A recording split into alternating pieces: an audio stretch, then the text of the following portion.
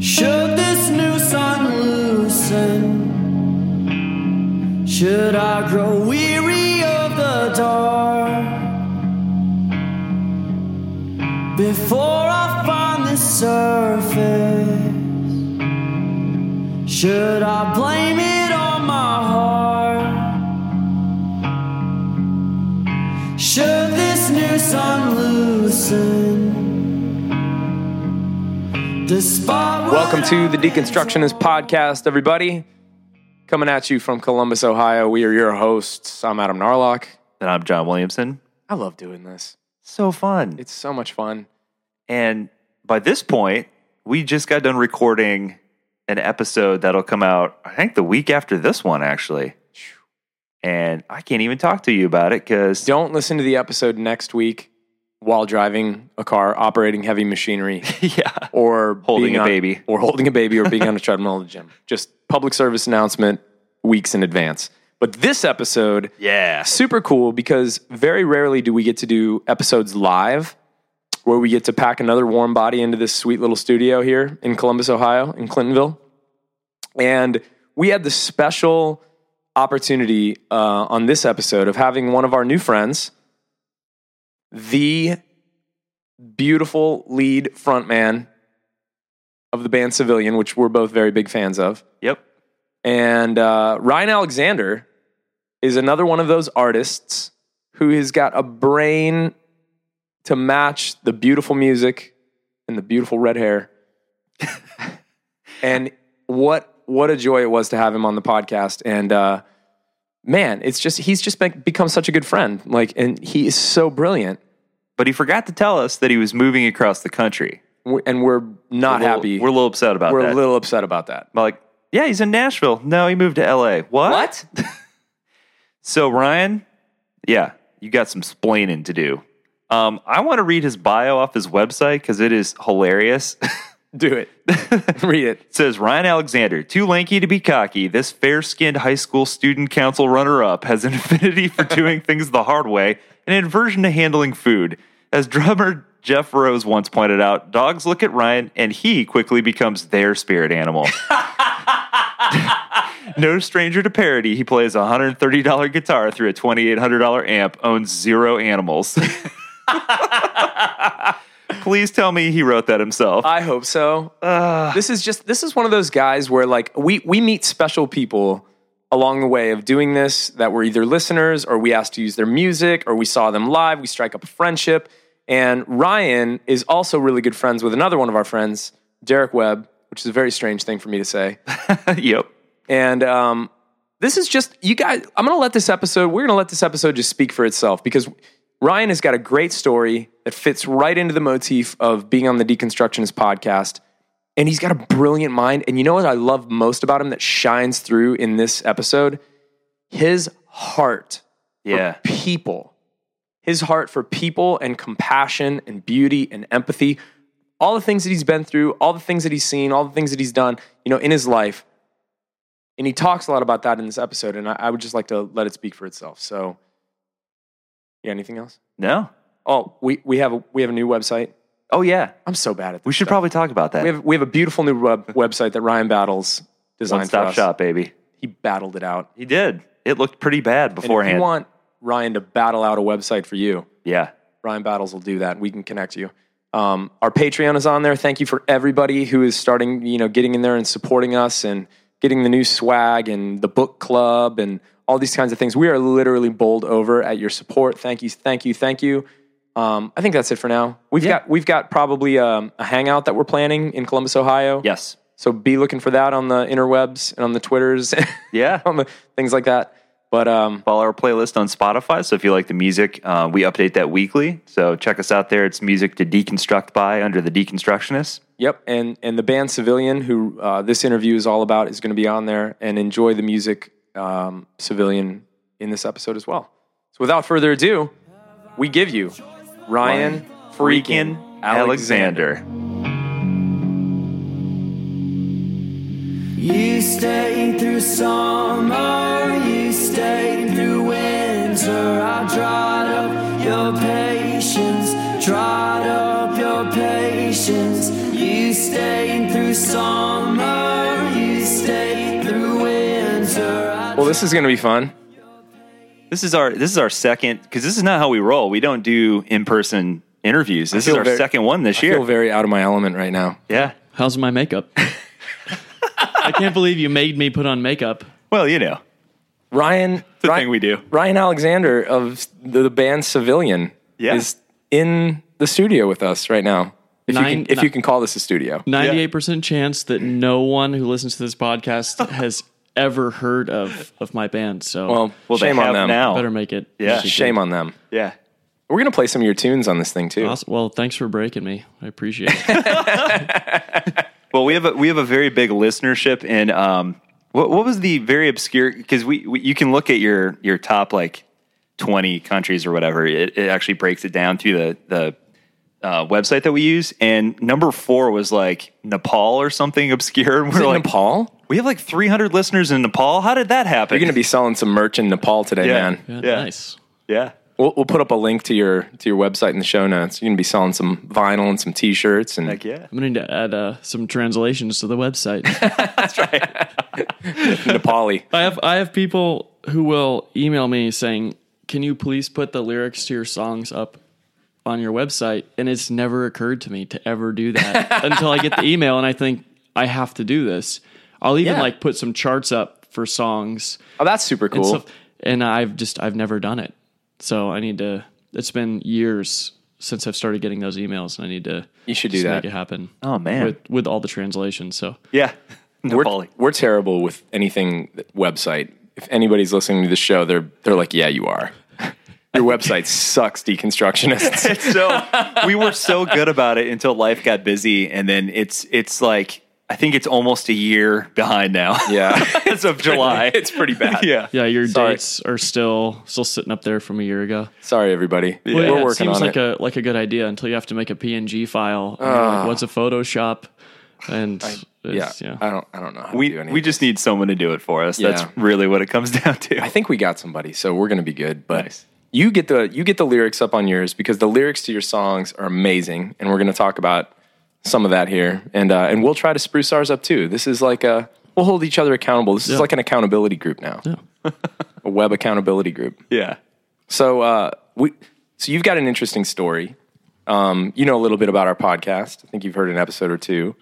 And, this is just, we like to do these episodes where sometimes we just get to hear people's stories, and we love music so much that this is just perfect, man. We get to hear a little bit about your story, kind of where you've been spiritually, philosophically, theologically, where you see yourself going, where you are right now, and just talk about everything in between, talk about your music. So maybe just to get started, tell us a little bit about your spiritual upbringing. You used to be a worship pastor, right? Or a worship leader? Or I was a worship leader after high school. When I was in grade school, I had a stutter, and so it just I guess kind of kept me from ever desiring to really express myself. Yeah. And so as a kid, my family would look on and they would call me like the artsy one of the family, but it really was just because I was into rollerblading. and that's something else we have in common. Yeah. In line till I die. And so after converting to skateboarding, my life really turned around. Things started making more sense. The lights turned on. Sure. And so I had this, I had to wear headgear because I had really weird teeth and I had red hair, and I went to high school in Miami.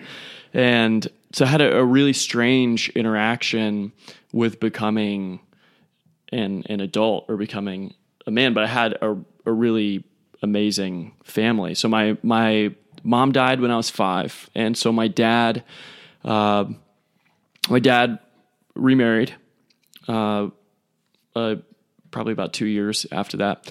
And I would end up spending years of just resenting, not necessarily what had happened in the past, but the fact that I was supposed to get over it. Yeah. And so I'm sure that had something to do with stuttering, and then having crazy hair doesn't help. And so as I got older, I was really lucky. I think I've only ever heard my dad curse twice.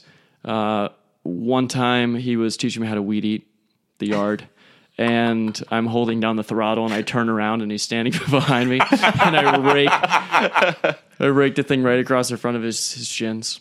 That doesn't feel good. Ow. And then we've got this green Chrysler Caravan, or like a Plymouth Caravan. I think it's like there's like a Dodge Caravan, but there was like a Plymouth Caravan. I think, for a little while. There was like at least 3 versions of that car. Yeah.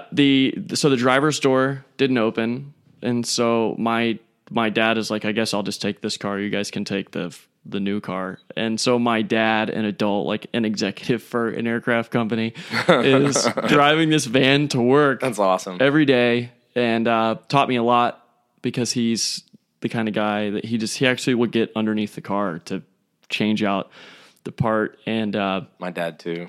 I come walking in the garage, anything I can do to help? And he's like, yeah, you can pass me that wrench. And so I just grab a wrench out of his like tool chest, and I lean down on one knee, and he's probably 4 or 5 feet away from me, and I throw this little wrench, and it bounces like before it hits his hand.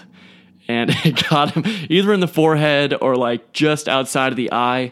And those two interactions made me feel like my dad's kind of cool. Yeah. Actually, my dad says shit. Like there's like a reserve of power here Yes. that I didn't even know about, that just peeked its little head out and like cracked through the walls. Yeah. Yeah. And so I grew up I was conservative. I wouldn't necessarily say hyper conservative, but whatever one step below hyper conservative is. Sure. And I didn't really listen to much cool music, didn't really see too many movies. And then I started having this weird thing where I would get interest in like hardcore music, or I would, my older brother had borrowed a friend's like classical guitar, and he would keep it underneath his bed, and I wasn't allowed to touch it. So I would only touch it when he was at basketball practice. And I would sit there and I would play Wild Thing, just No way. over it. Just, I mean, one riff on one string, Still. 3 notes. And what I found was that part of the therapy for me, like in terms of speech, is just, well, music makes perfect sense because you can memorize what it is that you're saying. And so I got an internship after I dropped out of school, at college, not high school. My dad said, "What's the plan?" And I said, I don't know. I kind of want to start a band. And just my parents just were pretty encouraging. That's awesome, man. Yeah. Despite probably what their gut told them, they were like, "Oh, okay." So I got an internship at a church, and it's, at the time, it was the 6th largest church in the United States. And so this is like one of my brothers from college, and I'm working underneath him, and I'm starting to learn more chords, and I'm learning how to like chart music, and now I'm kind of learning how to sing, and the whole thing starts to click for me. I'm not stuttering the way that I used to. I'm starting to have like clarity in conversation, where I would be able to sort of see through the fog. So if someone was having a conversation where they really needed me to either listen or to really respond, I was kind of getting to that point.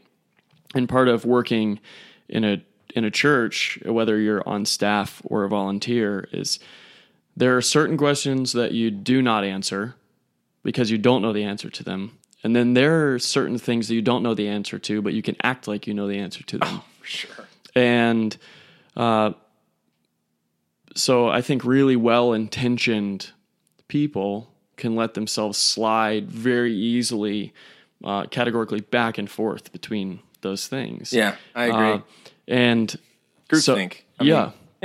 Yeah. And so you end up just sort of submitting to what other people have to say on the topic. And I went from being an intern to now leading worship for a 20,000 person church, and gave me Wednesday nights, and then I started doing more weekends towards the end, and I had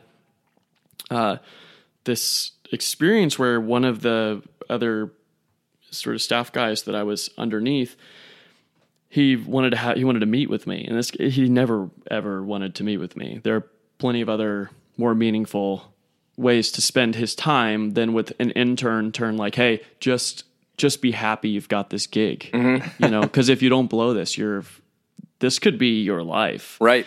And at some point, the excitement of being up in front of that many people and it being broadcast on TV, the whole thing wore off. And my roommate and I, this guy Bobby Dennison, he starts having these sort of conversations with me about the poor and the homeless and the diseased. And so he's running a fairly new, relatively small yacht brokerage at the time, and I'm working at the church, but we're roommates, and we kind of like could see we were doing that thing where you sit at the bar and he says something and I'm like, okay, so does that mean that you think this? And then the more that we talked to it, I think we both realized that we drove past homeless people all the time. And we came across Isaiah 58, right? And so this is the prophet saying, what you've been doing is you've been fasting and it just makes you grumpy. And the lack of food doesn't really illuminate anything for you. It just gives you an excuse to be an asshole. Right. And he says, so this is the new fast, right? The new fast is to free the oppressed, to break every yoke, to share your bread with the hungry, invite the poor into your home. I think I'm adding one here. Invite the poor who are cast out into your home, and that you wouldn't hide yourself from your own flesh. And says, if you do these things, the lights will turn on. It will be as if you say, where are you? And the voice will finally return, here I am. Dude, that's good stuff. Yeah, and so I was doing this thing at church, and what I really discovered was it wasn't the thing that I was doing that was what I loved. It was the fact that there were people who looked back at me and didn't know what to make of the whole thing, and I didn't know what to do with those people because it exposed like my insecurity with it as well. So wow.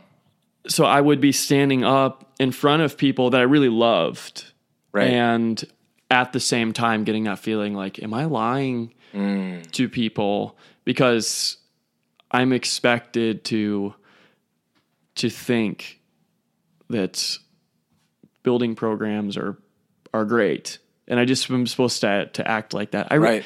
It's not even that I disagree with it. It's I didn't have an opinion on it. Things that I didn't have an opinion on that I felt compelled to be a part of. And so that pressure really, for me, revealed the fact that I'm actually here because I love these people far more than I love this position. And from there, I just was like, I want to write my own music. And at some point I end up in this office and the guy says, you look lost to me. And I said, I am, but maybe not in the way that you think that I'm lost. I love and it was incredibly revelatory because it wasn't necessarily someone coming after me, although those conversations did happen. It's someone saying, you used to look like you had this thing together, that you had it in the bag, and that this was your gig. And now I'm starting to doubt whether or not this is and it became very, very clear to me that wasn't my thing. And so I went from that to just starting to write my own music. And so when I stopped working at the church, the lead pastor, who's not there anymore, because he had at least an affair, so he's completely MIA now. This guy sits me down and says, "You're on this track here." And he, does this motion with his finger as though I'm running around a track. He said, "You're looking at this other track over here. And let me tell you, if you leave this track and you go to this other track, You're just going to be looking back at this trek, and you're going to try and figure out a way to get back over here. And I said to myself, is that I will never, ever lead worship in a church ever again. And how long ago was just to this? show this guy that I'm not doing this because I want another job that pays me more. Yeah. And I would have to guess this has got to be 7 years ago. But I went from being sort of like this F-list Fort Lauderdale celebrity wonder child to seeing these same people at Publix and them saying, what happened to you? I haven't seen you in a while. What's been going on? And just saying like, I stopped. And they're like, well, what are you doing now? Are you leading worship anywhere? I'm like, no, I but it was really, really hard. It was something that would take me years to mourn. Oh, Like yeah, that dude. thing. yes. Because I didn't just let go of working at a church. I went to great lengths to say, if I stack every book I've ever read in defense of what I think on this table, and anything that works against that on another table, I would have one completely empty table, and the other would be something I would look at, and it's just the same thing over and over again, all the defenses. So I started filling up that other bookcase. I started filling up that other table, and I discovered like guys like Christopher Hitchens and Sam Harris and Daniel Dennett, the guys that Got you're some Sam Harris right over there, don't you, John? His new book, Waking Up. Sure do. yeah. So the guys that you're supposed to listen to, like the kind of like the anti-evangelical, Sure. and Yeah, completely. yeah. So I started really resonating with Christopher Hitchens in particular because I just thought that he was an atheist, and it turns out he is a devastatingly powerful journalist. Oh my Like, that's- gosh, yeah. Right. So that's Was, his thing. unfortunately. R.I.P. Yeah, R.I.P. R.I.P. Hitch. Yeah. So I actually moved from just reading material that was in defense, Like of what I thought constantly. reinforcing, Yeah. always reinforcing what you already thought. Constantly, Like a confirmation bias. Right. Yeah. And then I went to the exact opposite side. I went to the the anti-theist side that says nothing good can come from this. And I sat at the bar as one of those people for a really long time. And I think I'm still on that bar stool for the most part. Because what I saw is that there were so many things that I had to just take as part of the deal in order to be a part of the other team. And so now I'm here doing a podcast with a deconstructionist. And the sort of the irony of the whole thing is you only get to really pick your name once. Right. And so when I first heard the name deconstructionist, I was like, the last thing that I want is to listen to a couple guys that think that deconstructing what you think is the most important thing that you can do with your time, right? So it was a bad judgment on my part because We opened ourselves up to that. Yeah, we did. no, but I think what you're really getting at, the work that needs to be done, is that within deconstruction there is community, like that there man. are other people who speak half truths constantly. Yeah. but they're coming from a place of just saying like, I hope this is true, and that's like the difference Yeah, between I'm in process. Yeah. And you shouldn't be alone. Yeah. So when I was last in Columbus and we're having a burger and a beer, That was so I just fun. said that there's a difference between believing something and then hoping that something is true. Mm-hmm. I'm kind of wrapping up How to Be Here, that Rob Bell book on it's so good. on creativity and Mm-hmm. and presence, and I think one of the ways that he sees the world that I have no idea how you can see the world this way is that he says that the universe is not neutral, right? that it works in favor of people. I don't see it that way, right? So I don't believe it. But when I hear him talk about it, I hope that that's I want true. that to be true. Yeah. And so I don't have to operate in a way that says I'm going to neglect how I've come to see the world and just completely walk away from that. I can still have that, but I could also stand to grow a little bit, and I could stand to take some critique. And so I think for me and Civilian and the Deconstructionist and a lot of the guys you have on here is testing the elasticity of your ideas. Oh man.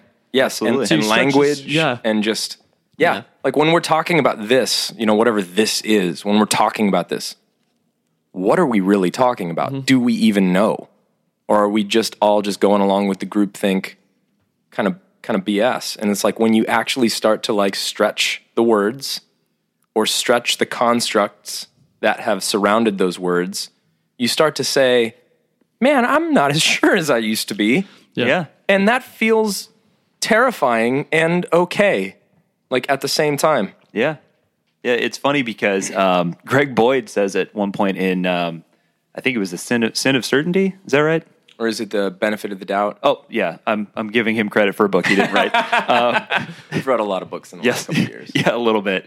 But Humble brag. Yeah, it was.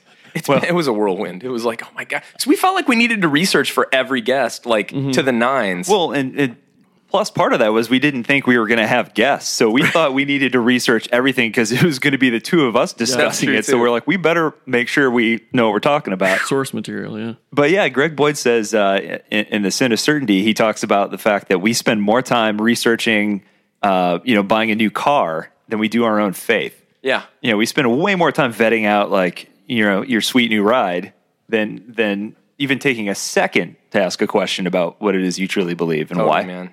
Yeah, so there's an encounter that you can have like the one that I've had or that any other person has had, right? And so it's how they brush up against sorrow or death or losing a job or losing your faith.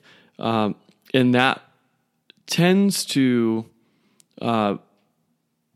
encourage us internally to like harden ourselves, right? Mm-hmm. And so that seems like the most natural response. So it has to be useful to some degree, but like every other facet of really basic humanity, like fear, for example, fear is sort of useful. Like it is actually useful up to survival. A certain point. Yeah. But beyond that, it's no longer useful. Right. And so for me, that callousness, which is clearly the wrong word to use, but there is actually something useful about learning to not just open every door because you see a doorknob.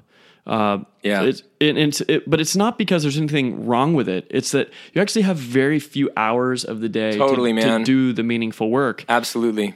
And we, as American males, I feel like we have just been opening every door as if it was our house, as if there's something for us on the other side of that door for so long that that the softness that should actually come from sorrow, like the part of you that finds comfort in your tears, right? And in your loss, that human anima, the ability of a man to think like a woman, the part of your psyche that actually allows you to look inward at yourself, that requires you to approach what doors you open for what reason, because just taking over new territory simply because you're bored, it shows, it actually reflects like a boredom,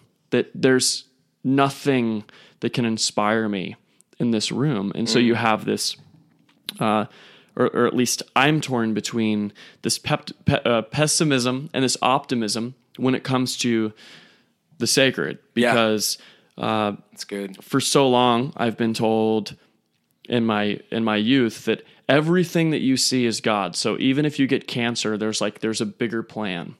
And so I actually think that, but I don't think that's true, right? And so when I interact with something that's sacred, the optimists will take that thing and will keep it around as long as they can manage it.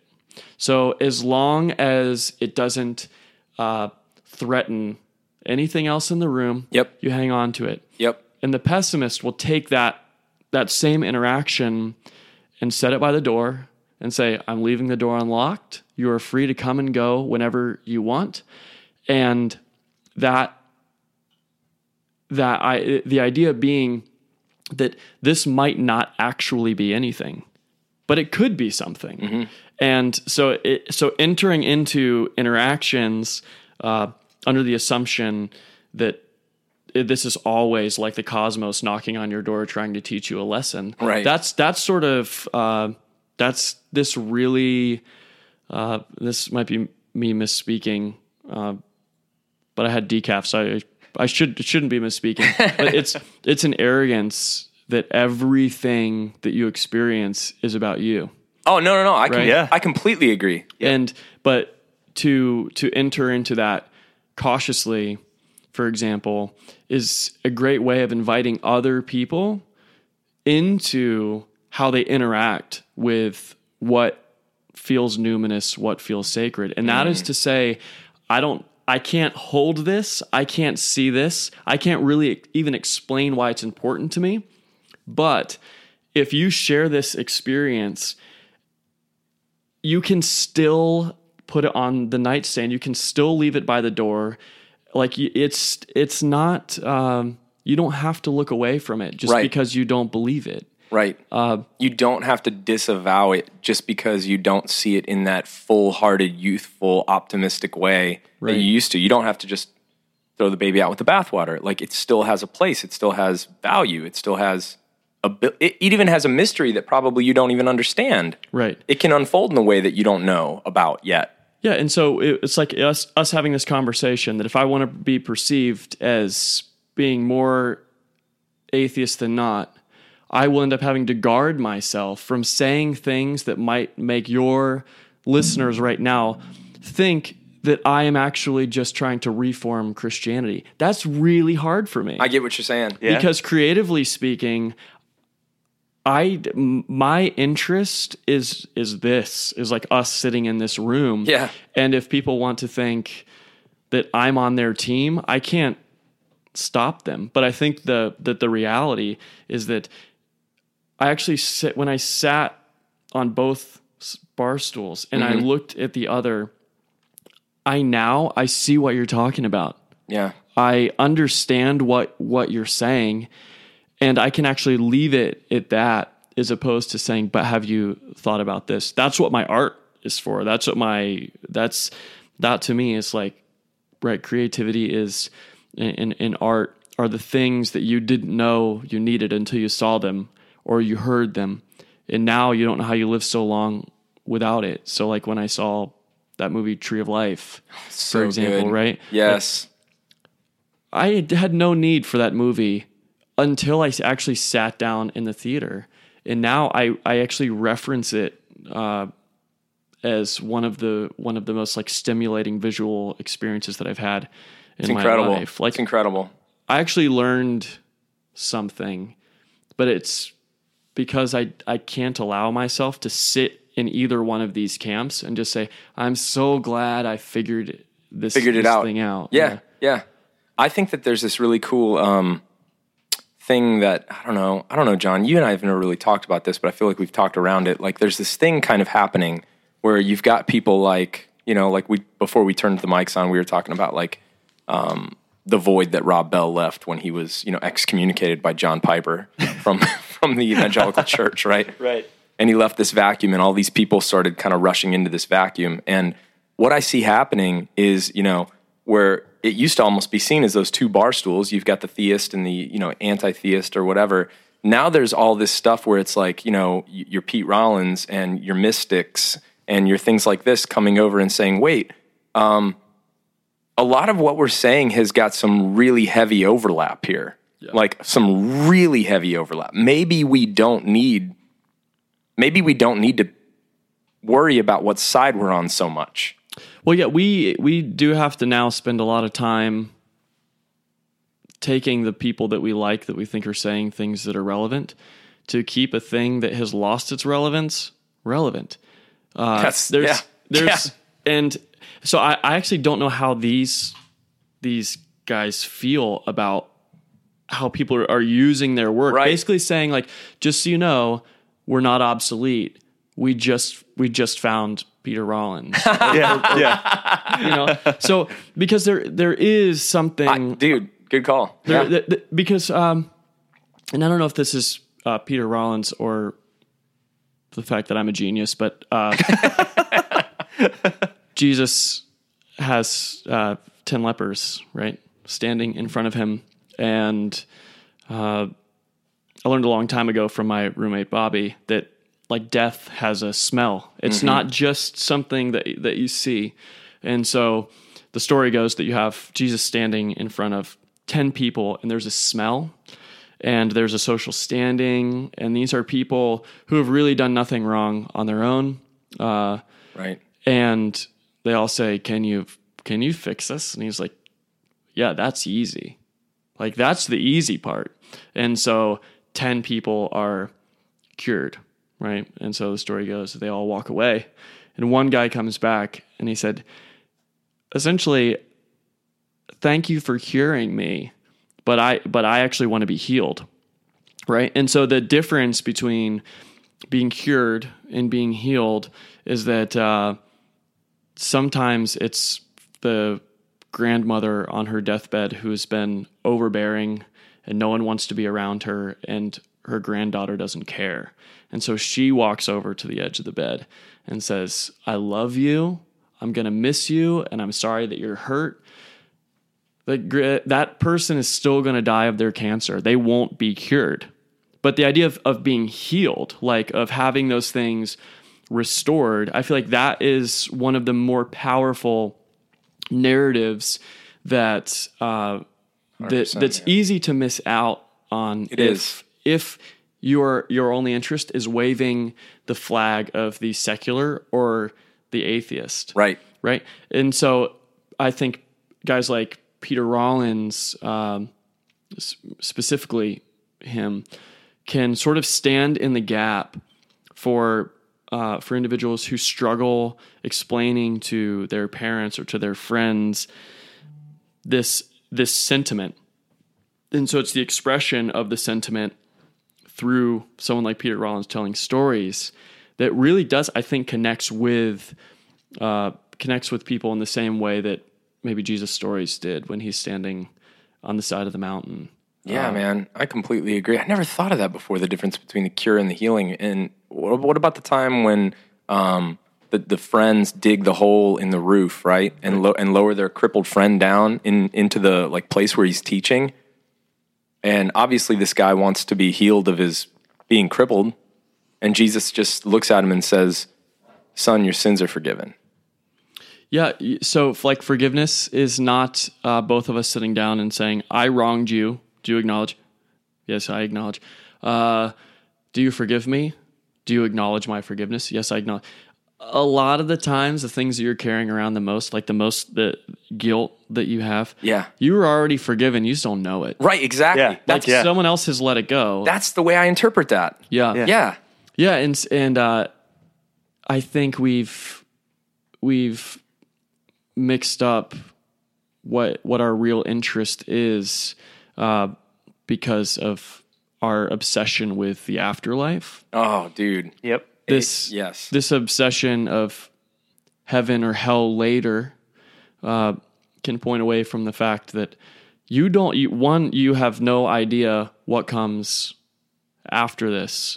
Right. But two, more importantly, you should never let yourself feel okay about the fact that there is suffering amongst children and women and men in Syria. Right. And so this is where the water starts to like really visibly start turning, right? Is that you cannot bring political policy into the conversation of Christianity without tiptoeing around the fact that there are people who would much rather pledge allegiance to their ideology than to their conviction, right? And so that's like us right now, we basically can push it this far. But what's interesting is like the squeaky wheel is what we actually give the grease to. Right now, the real problem is that there are women and children all over the world who are constantly at risk, but we can't talk about providing asylum for them or going out and reaching out to them, one, without being accused of like a social gospel within the church, right? And two, you can't say anything about it publicly because you might ruffle the feathers of people whose ideology is so aligned with like political policy. And that's, to me, that's why we can't help anybody, is because of the people that we're actually tiptoeing around. Right. Yeah. And so what we're really hoping, right, is that group of people somehow very mercifully and very lovingly and beautifully just dies off, right? That it's actually the ideology that keeps us, that is the most problematic when it comes to acts of mercy or acts of justice. Yeah, I was just going to say, it's funny because I'm thinking back to the beginning of our conversation where you mentioned the time that your dad said shit, and it occurred to me that's essentially a microcosm for the way that we kind of view church in Western society. Like, you know, your dad just saying this curse word kind of broke this veil, and at the end of the day, right, we all say shit. Right. Yeah, we all in your head or wherever. Yeah, like you're either struggling with something, you're having a bad day, or you're frustrated, you're angry, or whatever. And it's a lot like the way we kind of do church in Western society, where we paint this beautiful picture, and it's all about like, you know, living this moral, clean life and perfect attendance and all this sort of thing. But meanwhile, we all know behind the scenes that there are people out there really engaging in real suffering, Right. And we're not doing anything about it. Well, yeah. So my dad, right? So many places we can go with that. He's not James Dean, right? Like he doesn't just curse and all of a sudden this is who he becomes. But more of what that represented was that I was so present in his life for so long at that point that he forgot I was there. Like in some weird way, I had spent so many years growing up, and he had grown to be so comfortable with me that in that moment, that whether it's rage or pain or joy, that you can actually forget about the fact that you're trying to impress or protect the people around you. Right. And the amount of defense that we are kind of forced to play right now to protect people, that energy costs 4 or 5 times as much as a loving, honest energy that says, all right, it's about time that you know that I don't drink any beer except Bud Light, right? Or I struggle to not smoke cigarettes, right? Like, as we start to let people in on those sorts of things, those are the easy things. Sure. But then you start talking about... I've been meaning to talk to you about the Bud Light thing, by the way. Yeah. We really got to graduate. I mean, it's a legitimate It's problem. time to graduate. Yeah. We need to step it up. But yeah, it's in that place that our emotional interaction, that we're comfortable enough with the other person. And I'm sure that my dad apologized to me later, but he didn't have to. Right. Like there was some light that turned on in that moment where I was like, 1, my dad is cool. 2, my dad is cool with me. Because you saw he's a human. Yeah. Because before that, he's a real person. Just fucking fixes everything. He doesn't complain. He has so much to complain about. His wife died. He's working on building his business. When you talk about like something crumbling, like that's what this guy who's underneath this green caravan, he's not there because things are going incredibly well. Right. It's because he had to go and buy the manual on how to drop a transmission out of a van that only has one working door. Right. Like, so in that, you actually kind of see that if you're lucky enough to be someone who can disappear in a room away from being someone that you have to protect or serve, and you're like, no, I'm part of this room with you, and you're part of this room.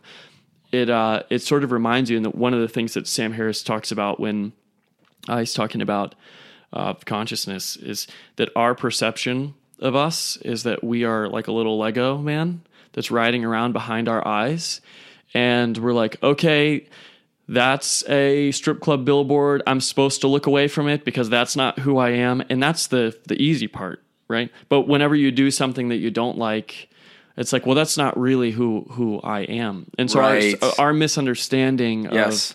of ourselves, like on a just purely conscious level, is that thing that deceives us, that says the suffering of others is okay because it's all part of a master plan, right? Right, So when right. Rob Bell talks about the universe not being neutral, I see what he's saying for him, but that doesn't motivate me as much as I only get one crack at this that I know. And if I get another one, Yeah. awesome, great.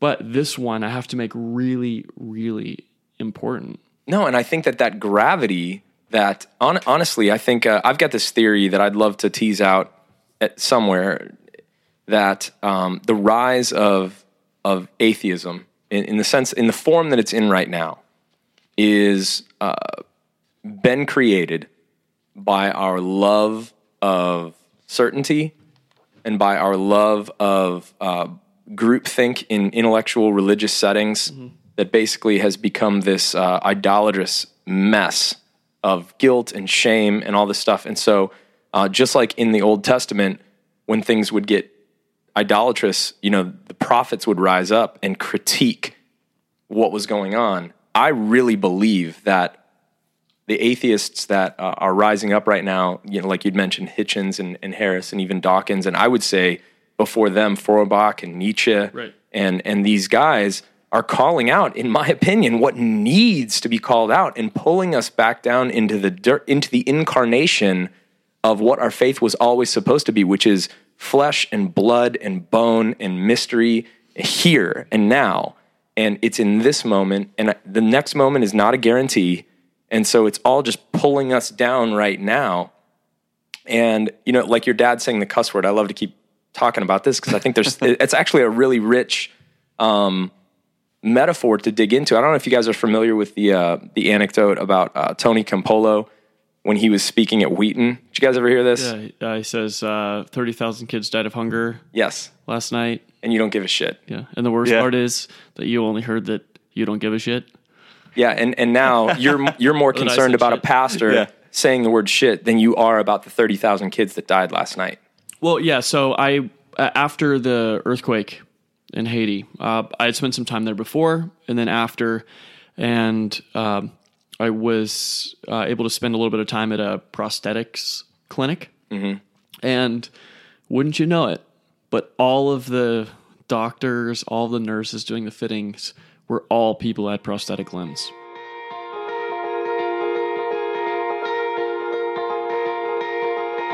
Someone on to cut me off, 'cause I will not stop.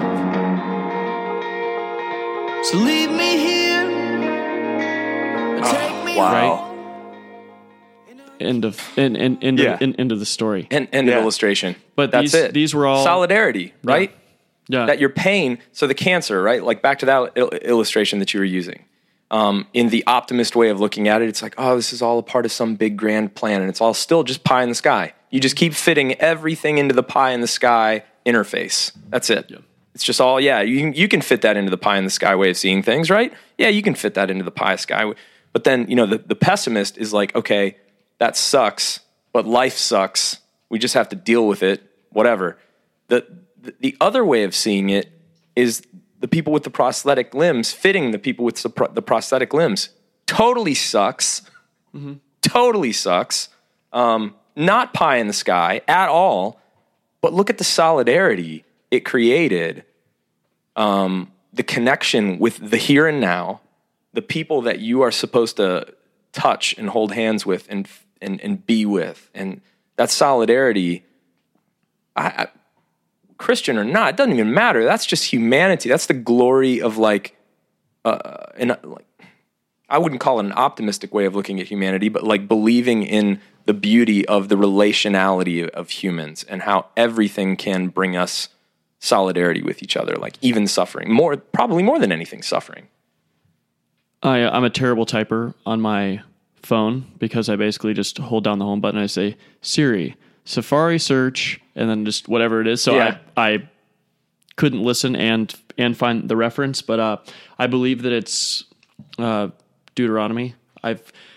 I'm aware that I'm going to sound to people like I just am trying to make Christianity work for everyone. It's not. It's not my interest. Let them think what they think, man. Let them think what they think. But I've spent, so if there's something that I know more about than anything else, it's this type of life.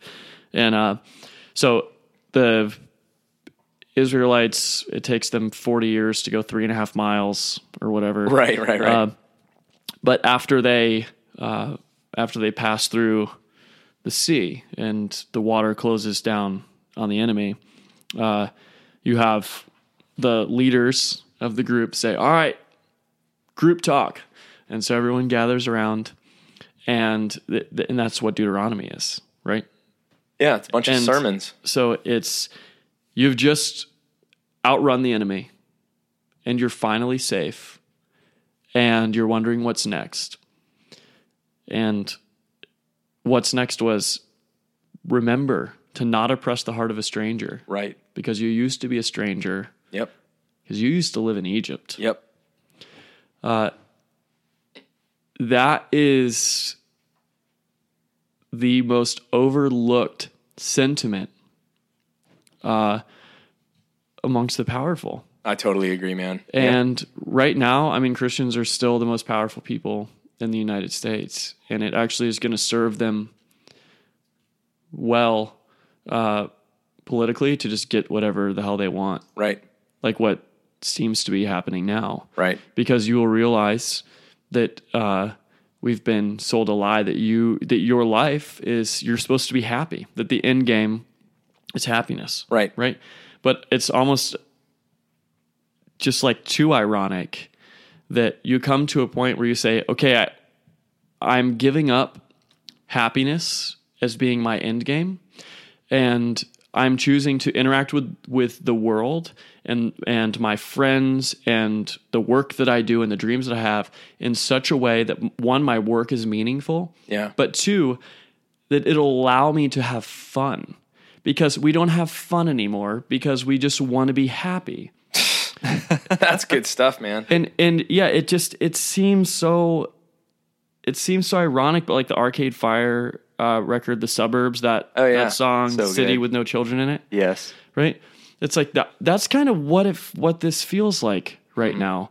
And so we have to do a podcast and talk about very serious things to us, because we're trying to redeem the fact that we are part of the problem. Like we are, not to quote myself, but to quote myself, like we are the bricks in the actual wall. Dude, that's one of my now. favorite lines from the It record. separates us from actually doing something about the problem. And keep in mind that me saying that is way before I knew that Trump wants to build a wall. Like, a wall? Of course he wants to build a wall. Of course people want a wall. People always wanted a Were you wall. speaking the future? I think you were. It's like, it's the first bad idea that you have when you want to bring separation. Because what it actually reveals is that the heart there is not immigration. Like there's something else there. There's a reason you're not putting a border on the north end of the country. And so it's Right. like, it puts Image. yeah, it puts us in a position where we can actually examine the motive behind not just like public policy or political policy, but the policy within our churches or amongst our atheist friends. I was talking to one of your former guests, Derek Webb, and we were talking about the fact that you can learn pretty much everything you need to know about how close you can grow to someone by sitting at a table with them and something going wrong with their food. Oh, or totally, taking dude. too long. Yeah, Adam just throws it at the waiter. Yeah. I don't know if you knew that about him. Yeah. That's when I cuss. But yeah, At it's them. when that pressure is on in those situations. 100%, man. And now the spotlight is on you because you ordered shepherd's pie and it has no corn in it. That softness Yeah. has to reemerge in us, and it has to become something that is an actual discipline for us. Because I think what ends up happening is Bobby and I met these two priests who had come over from the Vatican, and they had committed, I think, like maybe 6 months to a year of being missionaries in Fort Lauderdale, Florida, where we were living, right? And so they come over and they speak Italian and not super great English, but they're going to help people in Fort Lauderdale. And so they start sleeping on the street. And so me and my roommate, who are now trying to go out and have homeless people move into our house with us, we meet these guys and they say, we'd love to come stay with you for a night. So I think they came to our house for one night. And one of the guys was talking about how he just sets an alarm for 2 or 2:30 in the morning because he wants to meet something at the most inconvenient possible time. And so it's like it actually takes discipline for us to be soft. It takes discipline for us to be aware, but we can't be afraid of encouraging other people to solely do things at first that are just discipline based. And so for me, it's just like, smile. That's hard. That for whatever reason, that's hard for me to do.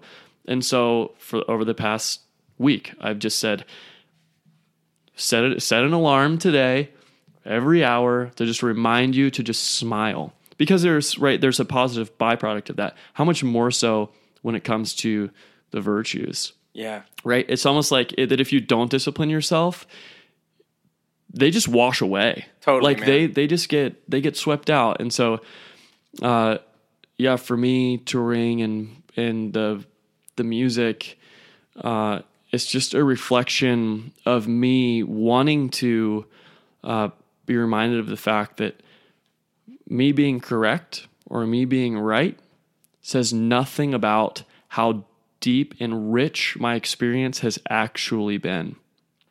It's more like the fact that I could be scarred and approachable.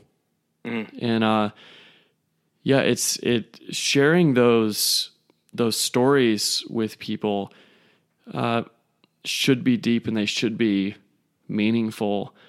They shouldn't be like when you say, tell me about yourself. Like I could tell you about both of my cars getting stolen by homeless people, or like going to a funeral. But those are things about me that have got me to where I'm at.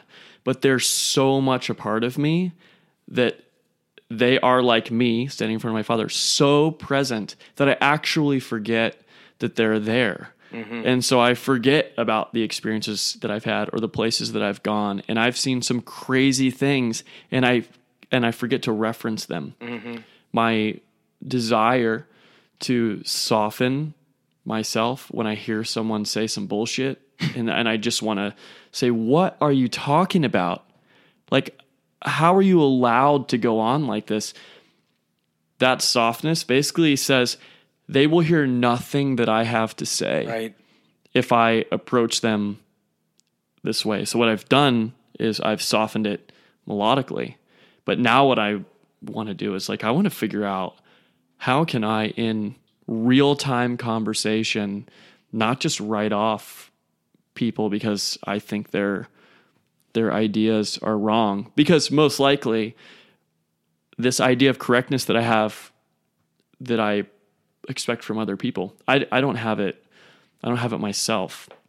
So I just keep coming back to the idea that human anima, the ability of me to put myself in the position of a woman, is a really great gauge for how many steps I've actually taken in the direction that I need to be going in.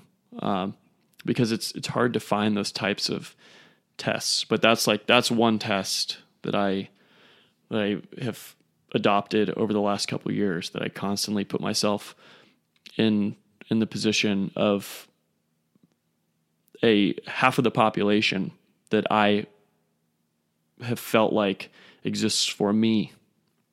And so from there, I can use that as my launching pad for how I combat bad ideas or how I interact with ideas that I don't understand.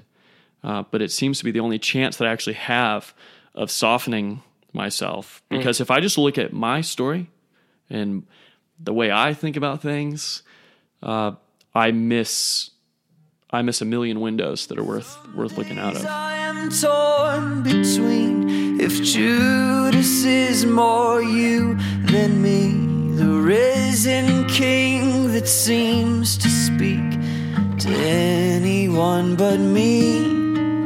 So forgive me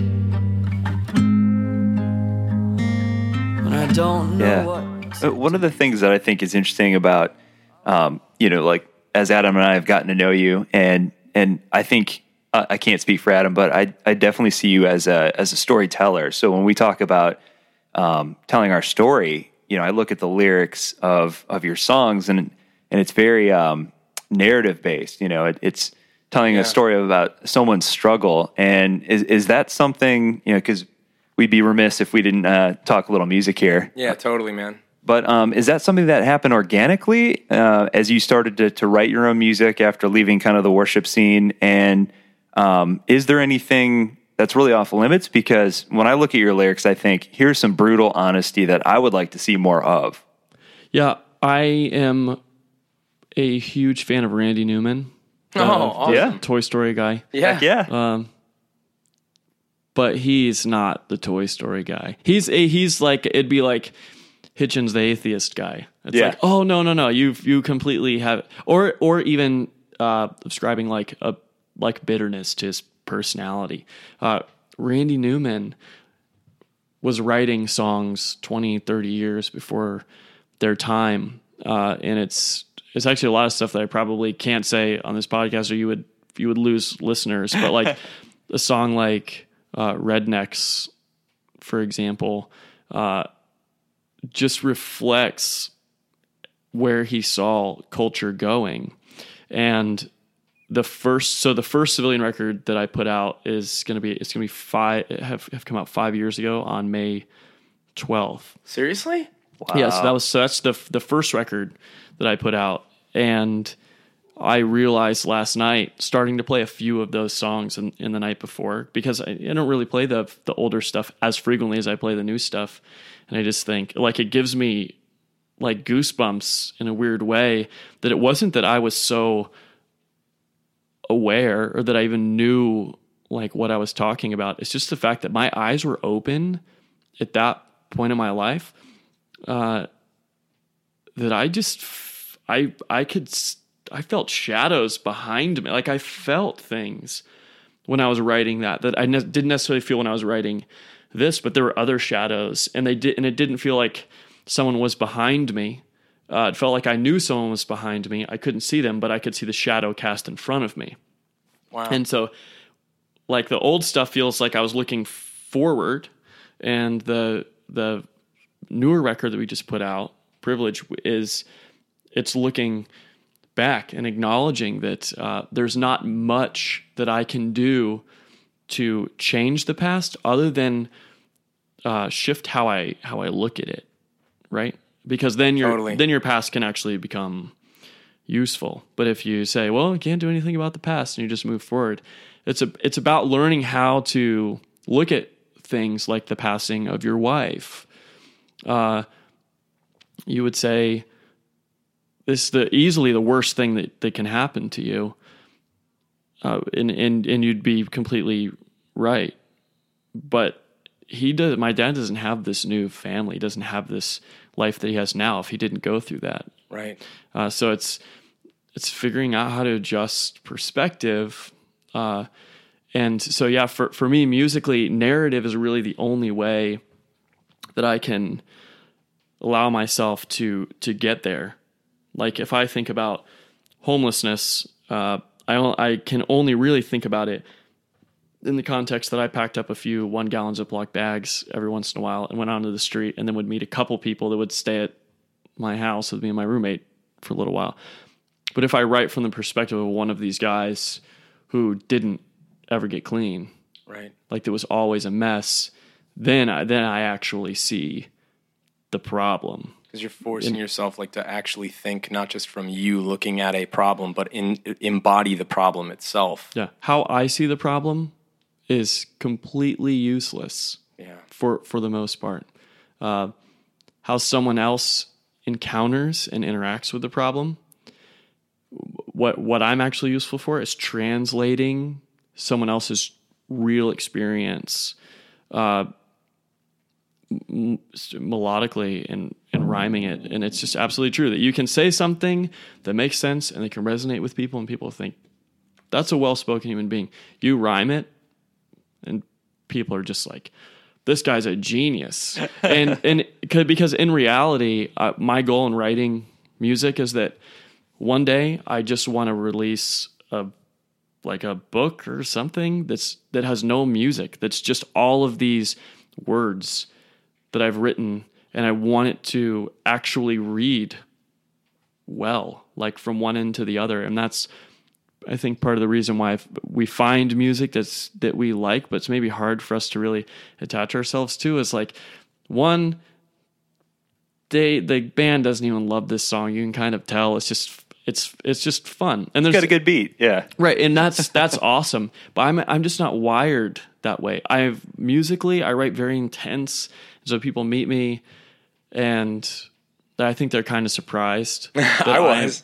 Yeah, and You're really well adjusted. I mean, a lot of the language that I use in songs, I don't use in real life. I am probably percentage-wise more abrasive on a record than I am, Because it's measured. You're actually trying to accomplish like an objective. Yeah. It's like it has point and purpose to it. Yeah. If you would have asked me if you could ever use the word faggot in an actual meaningful way musically, where people wouldn't just say, okay, what the hell, and then move on from it. Yeah. I don't know if I necessarily accomplished all of the work that I set out, but I can tell you it didn't even cross my mind whether or not I should use the actual word in the actual song, in the context, because that's just something like, we're the same age. We grew up, and that is just something that you say when you want to belittle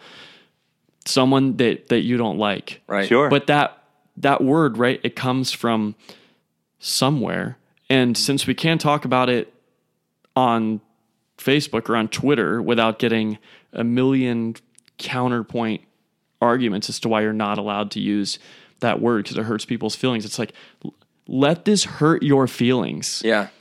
Because I'll tell you what, the person that the song is about, this song does not hurt them. It only hurts people like us who have used that language or used our position to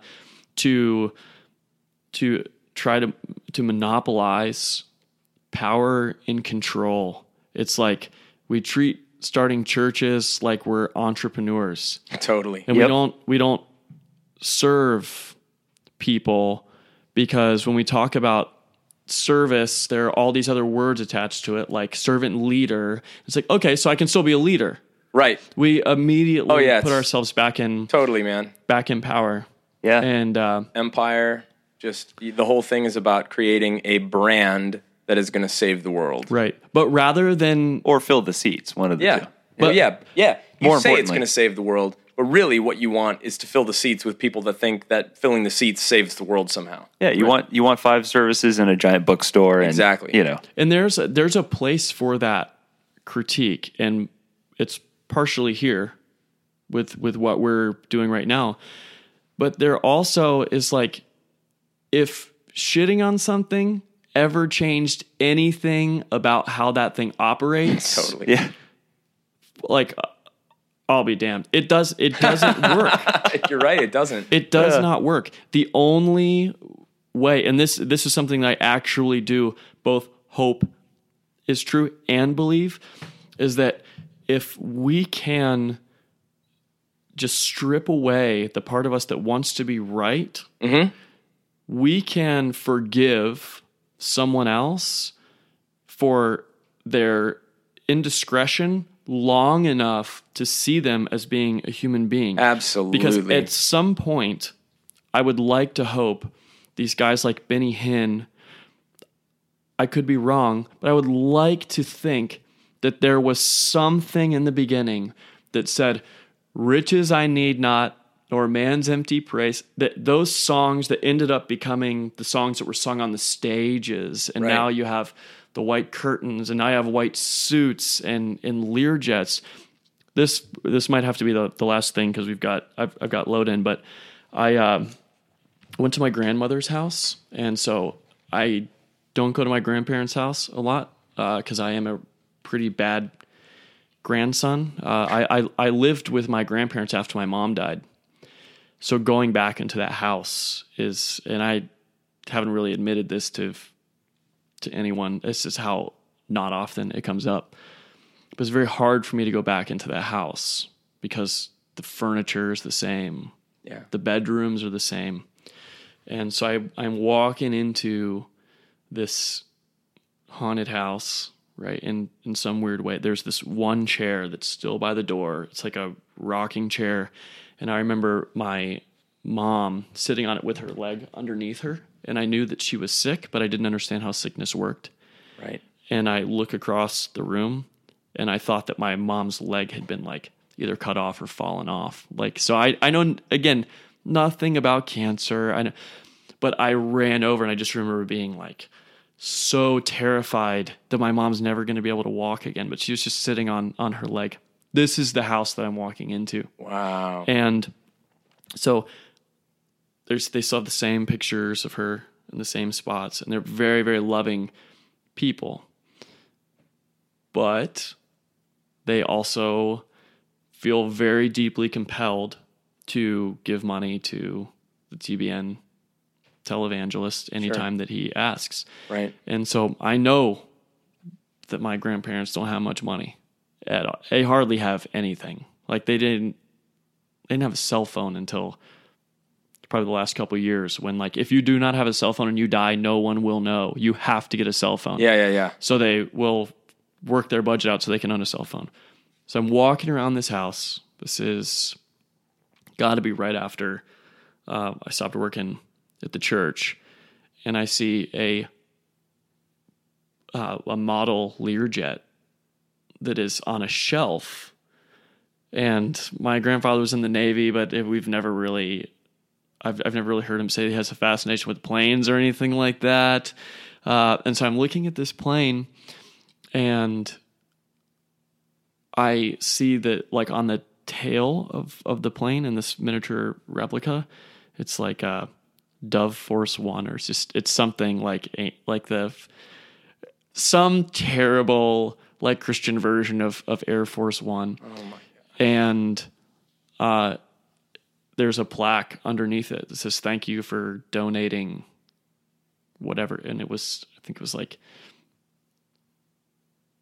it was thousands of dollars. Oh, like over $2,000. Where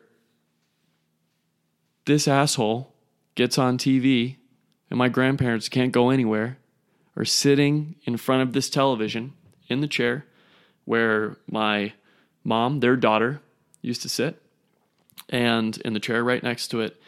And a guy comes on the screen and says, "If you give X amount of money, we will send you this model Learjet." And I was so offended by the fact that there was not an infomercial that legally has to come on right after and say, "Okay, this is what he's saying. This is what's happening." And when I asked my grandmother about it, she said, "You can have the other one if you want." Her and my grandfather's desire to see a world, or to build a world that they will never see, I guess, right? That they'll never be able to get out of their house and experience what it is that they think that they're building into. Even that can be taken advantage of. And I think that's why what you're doing with Deconstructionist and what I'm trying to do with Civilian and Sam Harris and Peter Rollins, I think it all comes back to this part of us that we actually like experience heartbreak when we see people being taken advantage of. Yeah. But not for a second did I look at my grandparents and say, how stupid of you, how foolish to take that money. I'm sure that there's probably some element of that conversation that might have taken place with my dad, but that's actually not my place. My place is the healing place. It's not the curing place. It's to say, I love your heart. And keep in mind, too, even at that point, I was just like, all of Christianity, all of like religion is just rubbish. And even me in that position, I could look on at people who had been duped, fooled by a newfound enemy of mine. Right. And I could just acknowledge that that comes from a place that I do not have right now. My empathy, it has expired, but it's strange how the interaction with people who seem to have endless compassion, endless empathy, endless patience with me, with my mom, with my dad, people who've had pretty terrible lives and end to end, still at the end of their lives try to find a way to engage. And I wanted so badly to be someone to criticize and to belittle until I was actually in the haunted house with people who have to look at this stuff every day, who don't know any better. And I think that really softened something inside of me that desires to have everyone donate the way that I would. Because it's not really about the people who are getting helped most of the time. It's about the person who's trying to help. It does something in you that it draws from the well. Mm-hmm. And you thought that the well was dry, but it's not. And so people will take advantage of that. And my argument right now is that that's okay. Yeah. Those people are going to find a way to take, to steal, to ruin spirituality for you, to ruin meaning in the world, to try and tell you what you should and shouldn't be doing. Even at the expense of that, if we do not learn to constantly be conscious of the suffering of others and even the suffering in our own lives, we will have missed out on it because we just think, I'm investing in heaven after I die. This right. matters. This really does matter. And one day when my grandparents are gone, this guy's going to sell this Learjet. You know, I think he was his house was just raided by the IRS within the last few weeks. No kidding. Yeah. I think I know who you're talking about. Yeah, it's like Benny Hinn. I don't know. It's one of those. Copeland? Was it Kenneth Copeland? Possibly. Kenneth Copeland, Benny Hinn, Jack Van Impe. Yeah. All those guys. Man, just taking advantage of people. But it's those people who are seeking to do something good. There is regeneration and there's redemption for motive. But a lot of people actually don't even have the heart to help anymore because they've gotten so discouraged because we just listen to podcasts and we listen to each other and we bitch at each other about the way we think things should be. Yeah. But we don't actually interact with the world in that way. We believe it, but we don't do it. We Right. think it and we say it, but we don't do it. And good, so man. believing something matters so little compared to like saying, hope that the world can be this way is a very powerful way of transforming our discipline in our habits. So deep, right? Dude, that was good stuff, man. I told you all we were gonna have to do is turn the mics on. I told you, man. And if we ruined your voice, then I apologize to all the people who get to hear you sing in about an hour. What's this festival? your fault. Steadfast or something? Steadfast. Steadfast. Well, Festival, so. enjoy some civilian steadfasters. And for everybody listening, we're your hosts. I'm Adam Narlock, And I'm John Williamson. here with Ryan Alexander from Civilian. Pick up the record. You wouldn't believe what privilege costs, and you will be glad that you did. You got to sample some of those tunes while we talked here. So, grace and peace, everybody. Give me the real thing, or give me the feeling. I'm twisting your arm till you cave, or I'm breaking it off. Do me a favor, say what you're thinking. I'm twisting the words that you say till I hear what I want. I knew if I told you that I loved you. That was fun. I think. So we could have. I don't remember. It was, We recorded this one over the summer. it was Yeah. a long time ago, but it was really fun. And I remember so much about it because I feel like there's so many parallels between his story and ours and other people who listen to this show. Finding yourself in a situation that you become uncomfortable with and start to question, and you grow out of it and it becomes defining, but your journey doesn't end. Yeah. Your journey doesn't end. You grow and you keep going.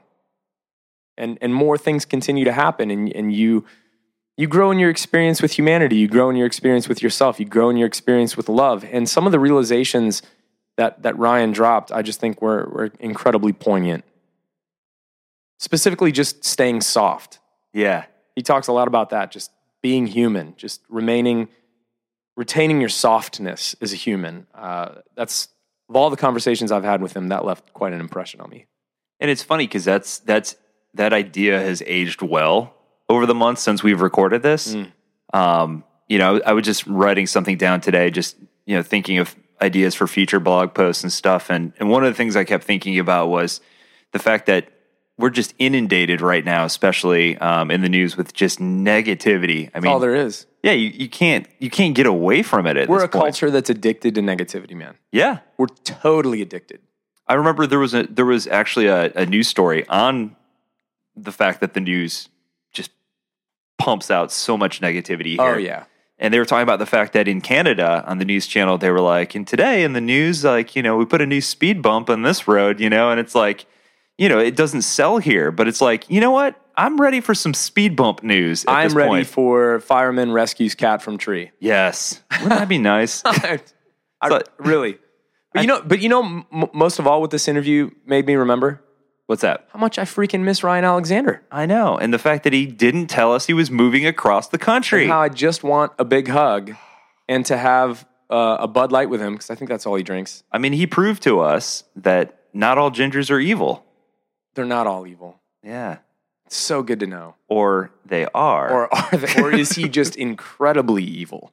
Yeah. But charismatic. But his music is fantastic, and this is why, we want to have these artists on the show, because I think that there is no better way to facilitate healthy ways of looking at the world that bypasses your dualistic ego than engaging with music that grabs you in your guts and in your heart before it can really talk to your rational brain. And you have a chance to say, that's true, before you've even really analyzed it. Yeah. And I love having artists on the show to continue to tell people, engage in art, engage in the arts, in poetry, in painting, in film, in just the beauty you see around you.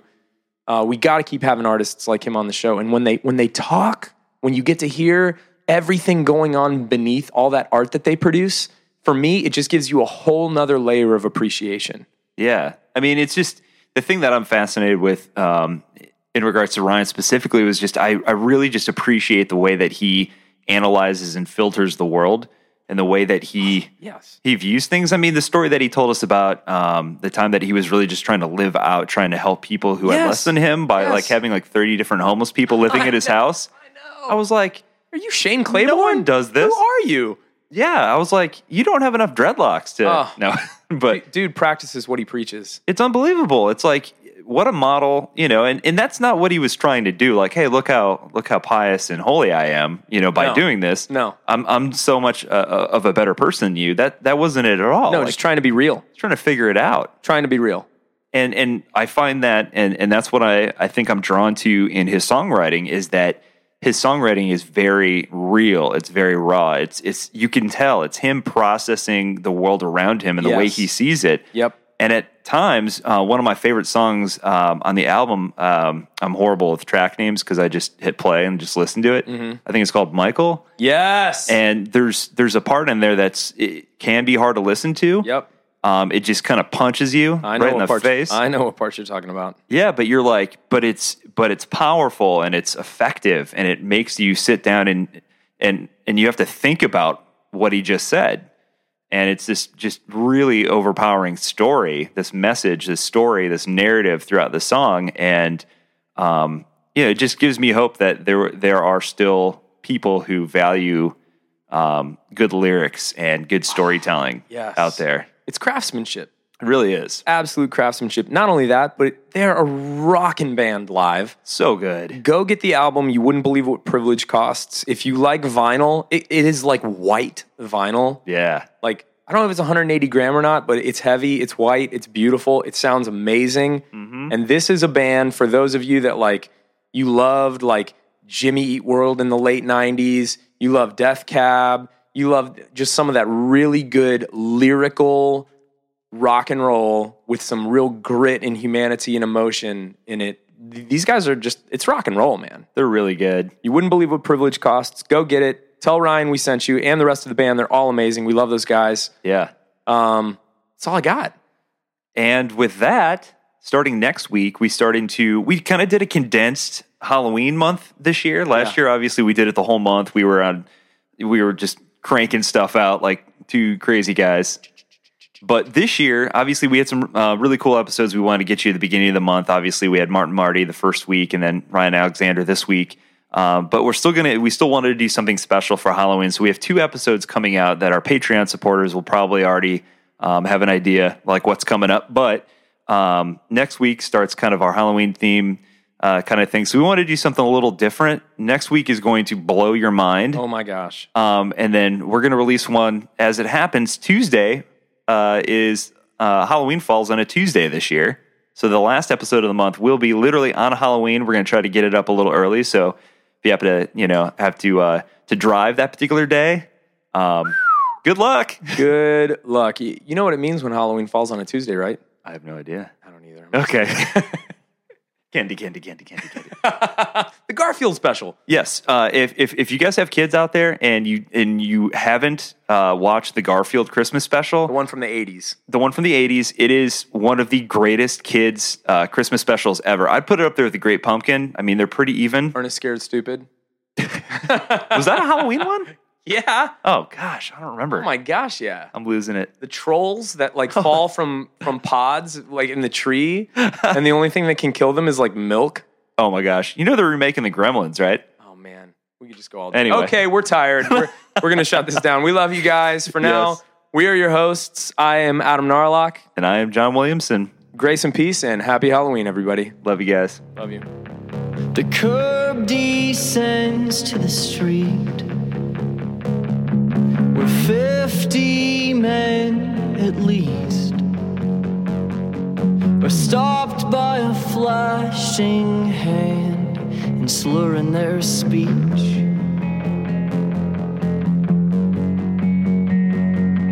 Pedestrians and cops will gladly shrug them off.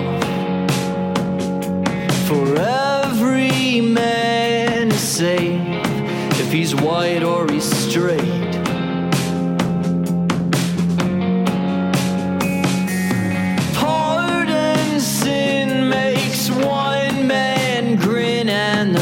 of us pick up the pieces. Pardon sin makes one man grin, and the rest of us pick up the pieces. The bros are talking shit about the government. The half-baked thoughts of a desperate prince.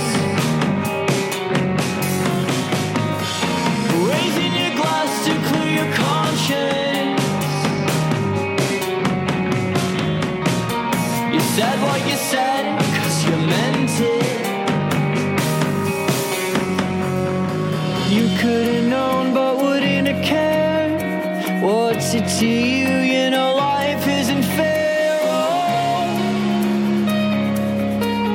Oh. Michael plays the queen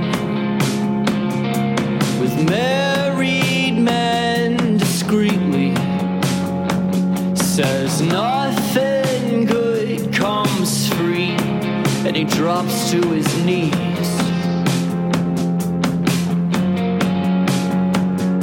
Until one night he was drugged by a client that he loved. His sense of self dissolves, and the rapist walks free.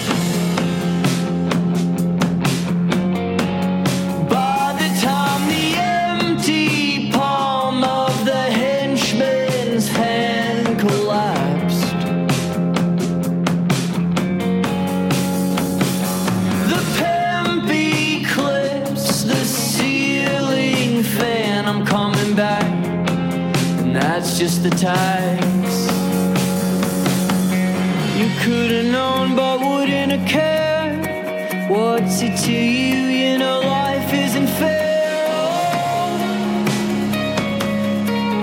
Oh. You could've known but wouldn't have cared. What's it to you? You know life isn't fair.